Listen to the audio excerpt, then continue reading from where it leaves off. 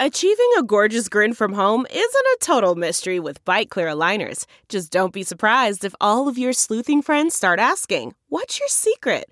Begin by ordering your at-home impression kit today for only $14.95. Byte Clear aligners are doctor-directed and delivered to your door. Treatment costs thousands less than braces. Plus, they offer flexible financing, accept eligible insurance, and you can pay with your HSA FSA. Get 80% off your impression kit when you use code WONDERY at Byte.com. That's BYTE.com. Start your confidence journey today with Byte. Welcome to Money for the Rest of Us, a personal finance show on money, how it works, how to invest it, and how to live without worrying about it. I'm your host, David Stein, and today is episode 95. It's titled, Keep Investing Simple.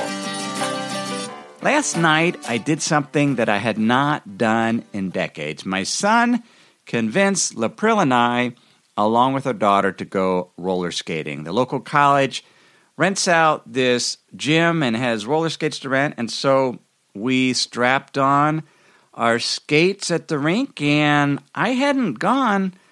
I was probably 14 or 15 the last time I went roller skating. We used to go at Dorso's skate rink in Coleraine, Ohio. And Mr. Dorso, very gruff-looking man, and had very, very hard rules, one which you could not wear blue jeans at his skating rink. And so I wore these awfully ugly brown polyester pants, the only pair of pants I had that were not jeans, and that's what I wore skating. So we were skating, and I was a little tenuous at first last night, but it's like riding a bike. You figure it out. I remember how to do turns. And so at one point I was chasing Brett. This was before the rink got too crowded. And because I was showing off a little bit, I had told him what a great skater I used to be. And so I was trying to keep up with him. But he cut a corner a little too close and fell. And I was too close behind him and smashed into him, toppled over, and fell also. We were fine, but as the rink got more crowded, I started to observe the crowd and look at the patterns and how to navigate a skating rink, because you got individual skaters all going different speeds. Some people can skate really well, other people not so well. And I realized there were certain rules of thumb that you follow when roller skating. One is you keep an eye on your nearest neighbors and to see what they're doing. And you're not looking all the way around the rink. You're generally keeping an idea of what those closest to you are doing. And then you maintain some level of space ahead of you in terms of the person ahead of you. There could be people perhaps closer to you on the side, but really the key is how far the person in front of you, and you try to keep that space in case they fall down, just like Brett did. Now, this is very similar to what researchers found that study flocks of starling that can perform amazing acrobatics in the air. There's an article that I'll link to in the show notes from Audubon Society, and you can get show notes for all the episodes at moneyfortherestofus.net.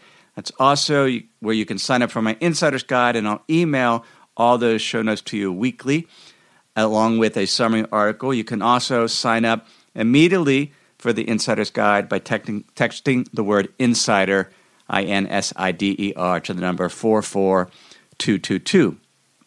So this article in the Audubon Society was discussing researchers in Rome that were on top of a museum, and they had a pair of aligned cameras, and they were essentially following the movements of several thousand starlings. And because they had two cameras, they were able to corroborate it. And their conclusion was that members of these starling groups were not evenly distributed like on the points of a grid. They weren't evenly spread out. There was a good deal of space behind and in front of them, just like on a roller rink, and less space beside the starlings beside each other, as well as top and bottom. The biggest space was in front, just like allowing more room in case the flock takes a sudden turn. The other thing the starlings did is they paid attention on the movements of 6 or 7 of their closest neighbors. And by looking at 6 or 7, that allowed them to to pay attention. And if you only focused on 2, there could be a movement of some of the other ones. So they kept it on 6 or 7. And this avoided, the article said, cluttering their brains so that there wasn't an overwhelming amount of information from the birds that were further away. And so then they would tend to move in the general direction of their neighbors, and they would keep an eye on 6 or 7. And there's a metaphor there for investing. There is so much information out there, and I often get emails from listeners and from members of the Hub that just feel overwhelmed with the amount of information that is available. And what I have found in investing and from my investment mentors that I have followed closely, it is better to focus on a few things instead of trying to cover everything. And so some of the things that I do, everyone has to develop their own investment process, but I focus on asset classes and not individual securities. There are some that like to follow the Warren Buffett approach, and they focus on individual stocks. I have no interest in that. And I used to, but when I found it was such a relief to give that up when I did, because then so much news I didn't have to follow anymore. When I used to subscribe to the Wall Street Journal or other periodicals, I don't have to care so much about what's happening. I mean, I'm interested. I mean, Twitter right now is having some challenges, but I don't own Twitter specifically as a holding, so I don't have to worry about that. So I focus on asset classes. I focus on maintaining a variety of return drivers with those asset classes. I want a variety. This is diversification. Different things, different asset classes have different return drivers, some be it income, some being growth in the economy, others being real estate fundamentals, or just a variety of different things, and that's important. The other thing I do is I developed reasonable return objectives and understand the risk of investing. It's very important to me to understand what can I earn investing over the next 10 years. So that helps me with that allocation process and to have realistic expectations.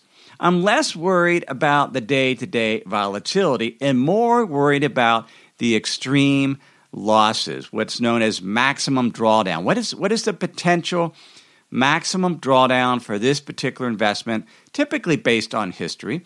And so the return expectations is forward-looking, but the risk sometimes, instead of worrying about volatility, it can be backward-looking. What is the worst thing that had happened in the past? How bad the loss has been? For example, for stocks, a worst-case scenario is about 54% decline over an 18-month period. And so that's kind of a worst-case scenario that I keep in mind.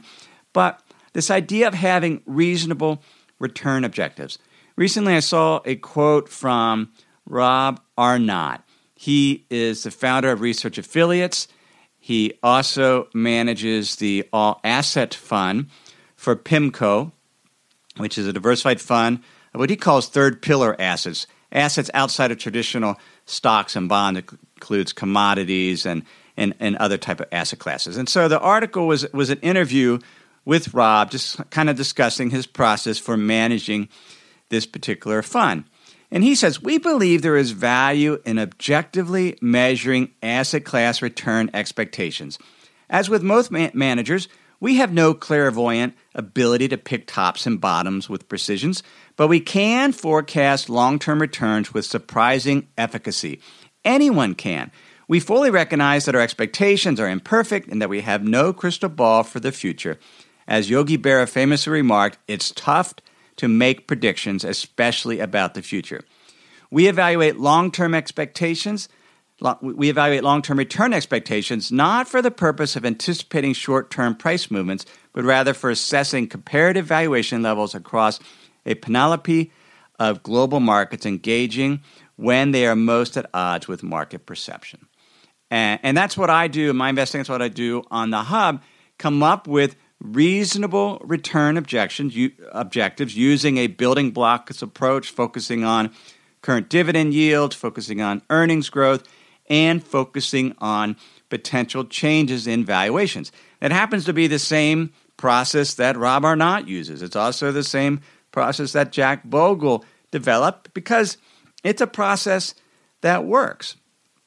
Now, that's another simple investing rule that I follow.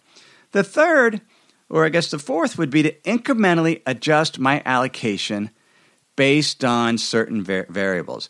Another one of my investment mentors was Steve Leuthold, and he ran a firm called the Leuthold Group, and I subscribed to his materials for a number of years, and he had something called a major trend index, and it was a multifaceted index that allowed him to adjust his exposure to stocks and other asset classes based on market predictions. And every January he would make, not market predictions, market conditions. Every January he would make market predictions. And he would always qualify his predictions that says, predictions are for show, ongoing portfolio changes are for dough. He would rely on objective measures. And so instead of trying to follow all the data and all the information, he limited it to certain criteria that proved successful to him to invest over time to adjust his asset allocation, his long-term allocations. The things that I look at for that is I look at valuations. And because the higher the valuation, the lower the expected return going forward. I look at economic trends, particularly purchaser manager indices, PMI data, to see, because it's been highly correlated with future or what actual economic growth is. These are surveys done on a monthly basis. You can get that information and read. You can get all these press releases every month at Markit, M-A-R-K-I-T is a provider. I believe they're at markit.com. But I am very in tune to these economic trends because during global recessions, including when the U.S. is in a recession, the average stock market loss has been over 40%. And so I'm very much in tune to economic trends. And then I look at market internals, this being trend, momentum, and that type of data. And that's one thing we do on the Hub on a monthly basis. We look objectively at that criteria and to determine whether markets are red for more bearish, yellow for neutral, or green for bullish. Now, that's objective criteria. I look at it formally once a month, and that simplifies my life. Just focusing on asset classes, making sure it's diversified, variety of return drivers, having reasonable objectives, reasonable expectations for returns, being mindful of the maximum potential drawdown for an asset class, and then incrementally adjusting that allocation based on market conditions, particularly valuations, economic trends, and market internals. But there's another thing that I do on occasion, and I did this at the skating rink. While you're going around the rink, you're sort of focusing on those 5 to 6 neighbors. You're keeping that adequate space ahead. You're not going too fast, much faster than everybody else. You can go a little bit faster, but if you get too fast, then you get reckless. But occasionally I'd get tired and I'd sit with a pro and we would just watch and survey the entire floor. We'd get a big picture, outlook. We would look at the cliche, the forest from the trees. I like to do that in investing also. Sort of step back and look at the major themes driving the markets. And that's what I wanted to do today. Occasionally it's just good to step back and say, here's what I see driving the markets right now, the biggest theme. And let's start with the economy. Last year, world economic growth is estimated to have slowed between 2.4% and 3%. And that's down from a range of 2.6 to 3.4% in 2014. This is data from the World Bank and the International Monetary Fund. Now, that growth rate fell short of those organizations' forecasts from just 6 months prior. And so they update a forecast about every 6 months. And the forecast was wrong, which goes back to prediction is for show, and because it's very, very hard to predict. Now, economic growth, and it was really interesting because I would look at the data, and the headline was economic growth falls short or was subdued. And then my first question is, how are you measuring that? What is your measurement of economic growth? And you had to dig into the report and find it in the footnotes. But broadly speaking, economic growth measures the increase in global output, the monetary value of goods and services produced around the world. And we know this as gross domestic product or GDP. Now, I gave they produced some ranges of expectations, 2.4% to 3.1%. The growth rate calculations varies based on the currency exchange rate method used to convert the value of that output into U.S. dollars, because it is converted into U.S. dollars. But what exchange rate do you use? If you use current market exchange rates, that gives you a lower expected return. So that 2.4% growth rate was using market exchange rates. The higher growth rate was using what is known as purchasing power parity. And what that is a hypothetical currency exchange rate calculation that assumes a market basket of goods and services worth the same from one country to the next. So if you would go out and $10 bought you, or say $100 bought you a certain amount of, in terms of this basket of goods and services, they would set the exchange rate of the dollar to the euros, where you could essentially buy the equivalent amount, similar quality of goods and services in another country. And so they set these purchasing power exchange rates. I think the analysis was using the purchasing power parity from 2010. And so that gets you a little higher growth rate, particularly because the dollar has been so strong recently, and that lowered the growth rate using current exchange rates. But that's what the growth was. And so the point is, it was slower than it was the prior year, and slower than what it typically is at this point in the recovery. And so sort of stepping back and taking that big picture view, the question is, why is that? What is it? And that's a challenging question, because in a world that is so interconnected, it is very, very difficult to point to one catalyst that is driving economic trends. Usually it's multiple catalysts. But if I was going to choose one, I would choose China. Let me pause here to share some words from this week's sponsors. We have a brand new sponsor to our show. It's Yahoo Finance. Yahoo's been around for decades. My first email outside of work was a Yahoo email address. But the financial side, I've used on occasion primarily to get data for dividend histories for particular funds or ETFs. But I was pleasantly surprised to get back on Yahoo Finance to see how it's evolved over the years. Now it's really a financial dashboard where you can get an understanding of what's going on with the markets. There are relevant articles from Bloomberg, Reuters, the Associated Press, and the Yahoo Finance team. You can look at the economic events calendar and see which data series are being released that day and what the consensus is. You can see the pulse of the markets at any time by going to Yahoo Finance. In addition, you could see all of your investments in retirement accounts in one place. With Yahoo Finance, you get a consolidated view of multiple accounts. Yahoo Finance serves as a financial hub for your retirement accounts, but also comprehensive financial news and analysis. You need to check out Yahoo Finance, particularly if you haven't been there in a while. Check it out at yahoofinance.com. That's yahoofinance.com. If you've been using Mint to manage your finances, you know they shut down several months ago. Well, let me tell you about the budgeting solution, the financial tracking solution I've been using for the past number of months. It's Monarch Money. Monarch Money is the top-rated all-in-one personal finance app. It gives you a comprehensive view of all your accounts, investments, transactions, and more. You can create custom budgets like I've done. You can set goals, collaborate with your partner. And now you can get an extended 30-day free trial when you go to monarchmoney.com/David. What I like about Monarch is the ability to customize what I want to see. I have custom budget categories, and then I can go on to the dashboard and see where I'm above trend on some of my spending. I especially like that Monarch will never sell your data to third parties or show you ads. After trying Monarch myself, I understand why it's the top-rated personal finance app. And right now, get an extended 30-day free trial when you go to monarchmoney.com/David. That's MONARCHMONEY.com/David for your extended 30-day free trial.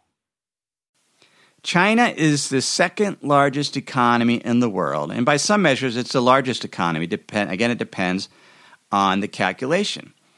And I talked about China back in episode 17. This was in August of 2014. At the time, oil prices had just fallen below $100 as measured by West Texas Intermediate crude. Ended the month of August 2014 at $95. And in that episode, I talked about this transition that China was undertaking to shift their economy to be more consumer-driven. For 3 decades, China grew their economy 30 times over by encouraging exports and infrastructure investments. It accomplished that by allowing businesses and local governments to borrow for capital projects at extremely low interest rates, well below the rate of inflation. At the same time, the interest received by households on their bank savings was also below the inflation rate. That meant citizens were losing money every year after adjusting for inflation. It's great to borrow at a rate below inflation, but if you're saving and you're trying to save and earn a return, and you're not keeping up with inflation, then you have to save even more. And that's what Chinese households were doing. They routinely saved 20 to 30% of their after-tax income for education, healthcare, and retirement. Now, all of this growth that was fostered by these capital projects did ramp up production and infrastructure and investment, and that meant construction and factory jobs were abundant, and that provided households with income that could be saved. This was a phenomenally successful growth model, and it's one that was used by Japan. It's been used by other developing countries over the years. But at some point, you get to where you just don't get as much bang for the buck as you continue to add more debt to the country's balance sheet, both the government, the local government, as well as the private sector. And it can lead to overinvestment in some areas. It can lead to bubbles, real estate bubbles. It can lead to bad debts that threaten the banking system, and it can lead to corruption. And the Chinese leaders recognize this and want to shift their economy to more consumer-friendly, consumer-driven, but that requires increasing the income for households. And one way you do that is you have to increase the savings rate or the interest rate that you can get on your savings, the deposit rate, and you raise rates so that there isn't quite so much investment-driven growth. But it also means the economy is slowing to facilitate that transaction. And if the economy is slowing, there's less demand, or the growth rate in demand for commodities is not increasing as much as possible, or as much as it had been.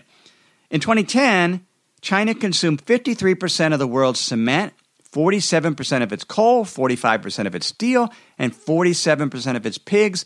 This was data compiled by the investment firm GMO from a variety of sources: Barclays Capital, Credit Suisse, Goldman Sachs, IMF, and the United Nations.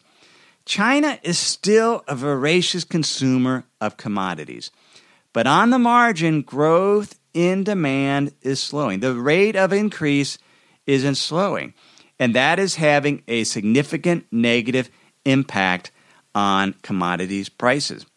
Recently, the People's Bank of China Governor Zhao, he was just he just talked to the press. He'd been quiet for many weeks, if not months, and then he did this extensive interview. I got some quotes from the FET Alphaville blog. He says China's imports of many of the commodities in volume terms registered positive growth, especially crude oil, but the value of imports dropped. And he's suggesting that China is not responsible for the drop in commodities prices. But I would say that, China and their slowing economic growth is responsible, or partly responsible, for the drop in commodity prices, because that's the demand side, but also have the supply side where the ramp up in capacity to produce commodities grew extensively to meet this demand and growing demand from China. Now, China is slowing a little bit in terms of their demand, at least the growth rate, and that is having a huge impact. Oil prices have fallen over 75% in the past 400 days. And such a large price decline in oil and other commodities is a huge economic drag on commodity exporting nations such as Russia, Brazil, and that's when we look at that economic growth globally, the slowdown, the developed nations are doing fine. They're experiencing slow growth, but it is actually expanding. It is the emerging markets in other developing nations, particularly exporting nations, that are experiencing economic tailwinds or economic headwinds due to the drop in oil prices. So to date, the impact of lower oil prices has been a net negative for global economic growth. The world is awash in oil. Year-over-year growth rate in oil supply has been greater than the growth rate in oil demand since late 2014. The growth rate in supply is greater than demand. That's highly unusual. The International Energy Agency estimates the supply of oil will exceed demand by 1 million barrels a day for a third successive year in 2016. Some analysts estimate currently oil supply exceeds demand by 2 million barrels a day. At the same time, oil's share of global energy consumption has been in a steady decline due to an uptick in energy production from renewables and natural gas. That's according to data from BP and also compiled by a friend of mine, Gregor McDonald, at TerraJoule. Oil now comprises 33% of energy consumption, down from 38% in the year 2000. And so you're seeing renewables take a stronger hold. You're seeing developed nations' use of oil is also declining. And that means if there's excess supply over demand, the demand to soak up that extra oil has to come from emerging markets and developing nations. And those are the same developing nations whose economic growth is slowing. Some in a recession. Brazil in a seriously deep recession. Russia also in a recession. And in the U.S., despite more than a 70% of decline, U.S. oil production increased 8% year over year in 2015. But eventually it's got to slow. The number of oil rigs operating in the U.S. has declined to 439 as of year-end 2015. It was as high as 1,600 in the third quarter of 2014. That's data from Baker Hughes. So that's what it's going to take. You have China slowing down their growth rate. Some analysts estimate their economy is actually going much slower than that. That's had a knockoff effect on price of commodities, particularly oil. At the same time, because we were in a commodity boom, a commodity bull, you had a lot of capacity brought online, particularly in the U.S. in terms of oil because of new technology and investment. Now you have excess supply of oil, and that has brought the price down. And some analysts expect prices to fall below $20 before the global supply and demand of oil is brought into balance. Felix Zulauf, an investment manager based in Europe that I have a great deal of respect for, said in the recent Barron's Roundtable, China's troubled economy is to the global financial crisis what the U.S. housing market was in the prior cycle. Many people don't understand this. Now, I'm not quite as bearish as Felix, but I look for spillover effects from the slowdown in China. One is certainly the impact on commodity prices, which in turn is having an impact on non-investment grade bonds. Back in episode 16, which was released July 23rd, 2014, I mentioned how investors had become complacent in regards to non-investment grade bonds. The spread or the yield, additional yield you got over treasuries was down to 2.5%. The average spread is 5.6%. Now the spread for non-investment grade bonds is over 8%. The overall non-investment grade bond, a high yield index, yields over 10%. And energy bonds is a huge differential here. Their spread over treasuries is now 21%.